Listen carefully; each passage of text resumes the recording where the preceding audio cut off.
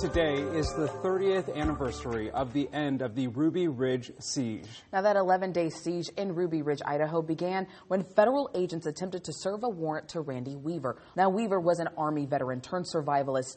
While serving the warrant, a shootout erupted, killing Weaver's 14-year-old son and a federal agent. Also during the siege, a FBI sniper shot and killed Weaver's wife, who was unarmed and carrying the couple's infant daughter. Weaver eventually surrendered to authorities and was acquitted by a jury on the felony weapons charges that started the siege in the first place. Randy Weaver died earlier this year at the age of 74.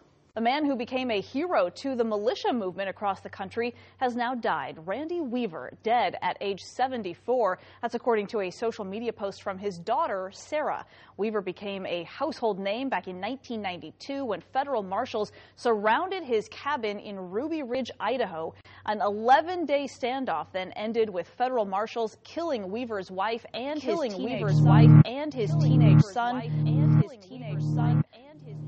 We have before us the opportunity to forge for ourselves and for future generations a new world order, a world where the rule of law, not the law of the jungle, governs the conduct of nations. When we are successful, and we will be, we have a real chance at this new world order, an order in which a credible United Nations can use its peacekeeping role to fulfill the promise and vision of the UN's founders. That a shadowy elite of international bankers are secretly controlling the governments of the world. They say that the people that control this world could sit around one large table and have lunch. The theory goes that these elitists plan to create an all-powerful new world order, a world government that will destroy anyone who disobeys them. It is a theory shared by militiamen and also by an increasing number of mainstream Americans. The message spreads through underground videos and anti-New World Order talk shows. Is there a New World Order? There's a New World Order. This is the story of a family who wanted to escape from the clutches of this tyrannical elite by moving to a mountaintop in Idaho. It is also the story of how their paranoid fantasies came true. Randy and Vicky believed that an evil elite of international bankers and media moguls was secretly controlling their increasingly tyrannical government. The move to the cabin was their way of opting out. The Weaver family moved to the mountains because they were panicked by the underground videos they saw portraying their government as out of control and destroying the lives of simple people who wanted to live free. When the guns are gone and your freedom lies shattered at your feet, 'tis when it will be far too late to say, why didn't I fight instead of sheepishly retreat? The family called this shadowy elite the New World Order. They thought that if they couldn't be left alone on top of a mountain in Idaho, where could they be left alone? Some of the things they believed up there might seem crazy, but they were a long way off. Pretty neat view, huh? It was as if Randy and Vicky's conspiracy theories were coming true. They had moved to the mountains to escape a tyrannical government, and a tyrannical government was now coming to get them.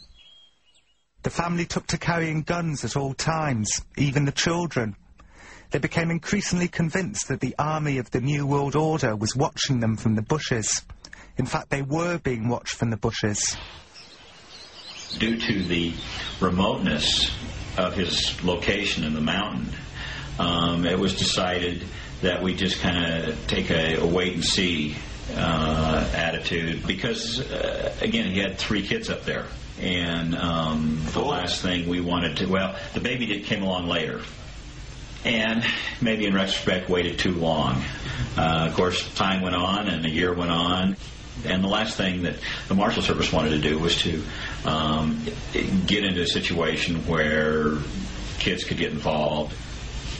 And then it still fell apart.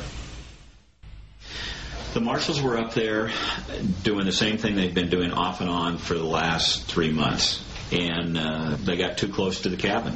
And the dogs got a scent of them. And the dogs started chasing. The deputies started running down the hill. And then the shots were fired. If I'd had any idea that these federal marshals were doing, they was out there dinking around, I'd have never I wouldn't have gone out there myself, but I sure as hell wanted to let Sam and Kevin go running and chasing that dog after federal marshals. I mean, that'd be stupid. That was stupid. But so I go down this logging road, down to the area they call the Y. I hear clunk, clunk, clunk. I look, and here's this guy jumps out in front of me, total cameled out. I mean, I saw his eyes and I saw his mouth move, and he yelled, "Freeze, Weaver!" I was yelling for the boys. Boys, get home, boys. It's an ambush, right? I heard Sam yell, "I'm coming, Dad." Boom, boom, boom, boom. Then it opened up.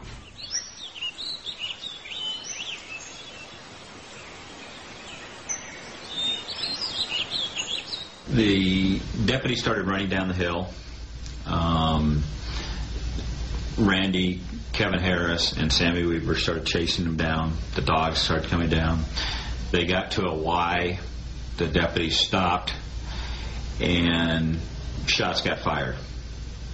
The dog was definitely shot. One of the agents shot Stryker in the back and hit his spine, and little Samuel, who raised the dog from a pup, saw him running around in circles, yiping, and then fall dead. Sammy opened fire on the agents that had shot his dog and said, "You guys killed my dog," and he opened fire and shot several times. And as it turned out, he didn't hit anybody. But then when they of course fired back at him with military rifles, these automatic fire rifles, and almost cut his left arm off. Now remember, he was about the size of a 10-year-old boy, you know, small. So they shot his left arm to where it was just hanging by the flesh, and little Samuel turned around and ran up the mountain and screamed to his dad, "I'm coming home, Dad." And at that time, my fellow officers took a MP5 machine gun and just sprayed him right up the back as he's running away and murdered him right there. So, I mean, what happened after that? Mom, I think it was right after that, Mom said, "We gotta go get him." And so Mom and Dad went down. Kevin went with them. And I went in the house and got Elizabeth dressed. And I never saw him. They put him in the guest shed, and Dad and Mom went in and cleaned him up and wrapped him in a sheet, I guess.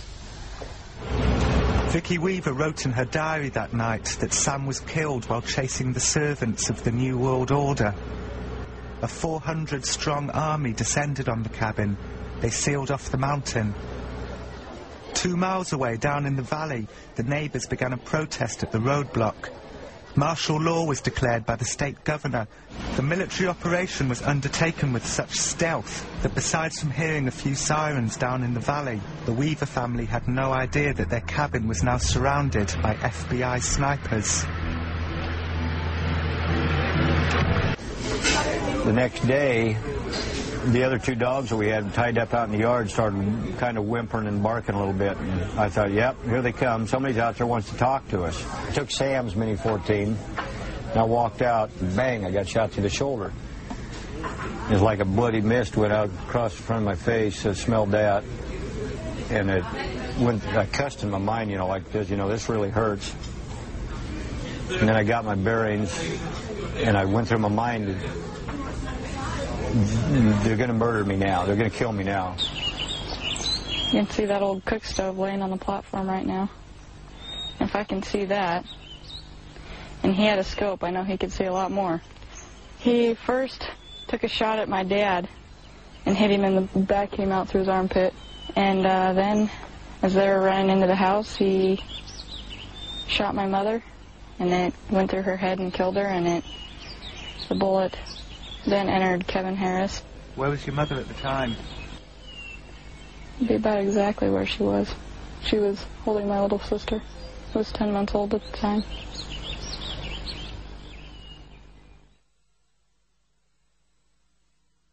So Vicki goes to the door while she's nursing little Elishaba, pushes the door open frantically because she hears the gunfire. And here comes the whole family running in the door. The bullet had come through the window in the door. Would have went through Vicki's face here and come out this, or let's see, she was facing that way. Would have come in here, out here, right over the baby's head, and into Kevin. Kevin's coming in, it went in his left arm, and The main part of the bullet broke two ribs and stopped about this far from his heart. So that was an excellent shot, but a very sad day for America when one of my fellow officers and soldiers has to shoot a mother holding her little baby. I turn around, there's Vicki. She's kind of down on her knees and her head. I think it was Dad picked Elishba up out from underneath Mom and handed her to me. And she had blood and stuff all over her head, and we were afraid that she had gotten hit too, but she was okay. It was just Mom's blood. The family locked themselves in the cabin for over a week. Nobody but the Weavers and the FBI knew that Vicki had been killed. How many of you against one is there, huh? I remember hearing people underneath the house rustling through our stuff. I remember the floodlights coming through the cracks of the curtains. And hearing, they're stupid, whatever they are, half tracks or whatever, rolling over stuff in the yard. They crunched our generator. They ran over our outhouse.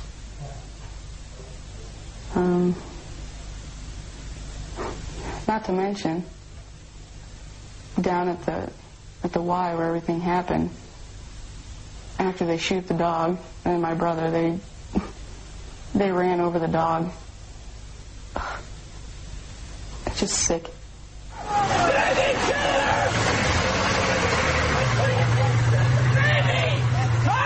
Baby killers! 2 miles down in the valley, the protest at the roadblock had swelled to thousands. People travelled from across America to support the Weavers. Jack McLam and Bo Greitz were in the crowd. Jack and Bo are both ex-military officers who've jumped ship and become heroes to the anti-government activists. What we had was, I'd never seen so many FBI, DEA agents, U.S. Marshals.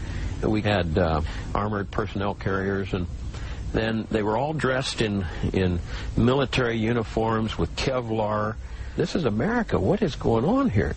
Every day they would shout at us through the bullhorn or loud thing, or whatever you call it.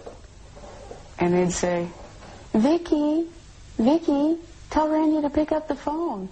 And Dad would scream out, you son of a bitches, you shot her or whatever. You know she's dead. And they'd never answer us. How much will you compromise? What are you doing? How many dead patriots will you bury? It was a week into the siege. The FBI had failed to convince the Weavers to come out, so they invited Jack and Bo up the mountain to talk with Randy and his daughters through the cabin walls. Bo Greitz and Jack McLam walking across the bridge across Ruby Creek, heading to Randy's mountain house. Later that night, Jack and Bo came back down the mountain to tell the protesters what they'd learnt. I want all of you in the vigil to join your hands. I want you to get close, and I want you to get warm. I've got good news and I've got bad news. The good news is that we went right up to the top of the hill and established an immediate dialogue, like I knew we could, with Randy. Wasn't any problem at all. This communication is going to continue. I want your hands joined. That's an order. I got a reason for it. The bad news, and get a grip on yourself, is that Vicki was killed. Damn. And most unfortunate thing, apparently she was killed on Saturday. Wonderful mother has had her life taken, and she's in God's hands as we speak. The siege at Ruby Ridge lasted for 10 days. Every morning, Bo and Jack would return up the mountain to talk to the family through the cabin walls. We're trying to calm them down, get them to stop crying, and to focus on something else other than their mother laying up underneath the kitchen table in a pool of blood. And so basically we spent the morning talking to them about the need to come out and take it to court.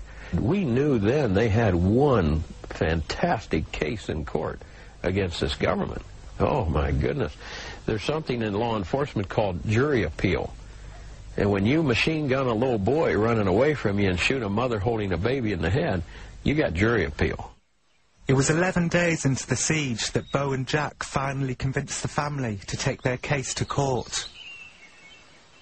Well, the door opened, and he come out. I tell you, boy, I just about get tears in my eyes now thinking about it. It was wonderful to see these little girls take off their weapons, and little tiny little girls, you know, wearing weapons against their own government. I mean, where should that be proper? And it was the saddest days of my life was spent on the top of that mountain when I realized that my fellow police officers and soldiers are capable of that, you see, that I served with. I never would have believed that, never would have believed it, you know. And so it was a great awakening for Bo and me. And that's why there's so many people today in America and people in uniform that are speaking out against this damnable world system that's being set up that will do that to people at will. In the end, Randy was charged with murder, conspiracy and assault, but the trial was a disaster for the government. The judge said that the government had shown a callous disregard for the Weavers' rights. The FBI say they didn't know Vicki Weaver was behind the door when they fired into the cabin. They say her death was an accident and not the actions of a bloodthirsty government controlled by a shadowy elite called the New World Order. The Weavers moved to the mountains because of their fantasies about a shadowy elite coming to get them, and in a sense their conspiracy theories came true. The American militia movement was formed that week at the roadblock at Ruby Creek, convinced that a shadowy elite plans to do to the world what they did to the Weavers. Some say that the demonization of Randy Weaver as a white supremacist is thematic of the New World Order's tactics, that they falsely accuse anyone of anti-Semitism who gets too close to the truth. A new world order. A world where the rule of law, not the law of the jungle, governs the conduct of nations. When we are successful, and we will be, we have a real chance at this new world order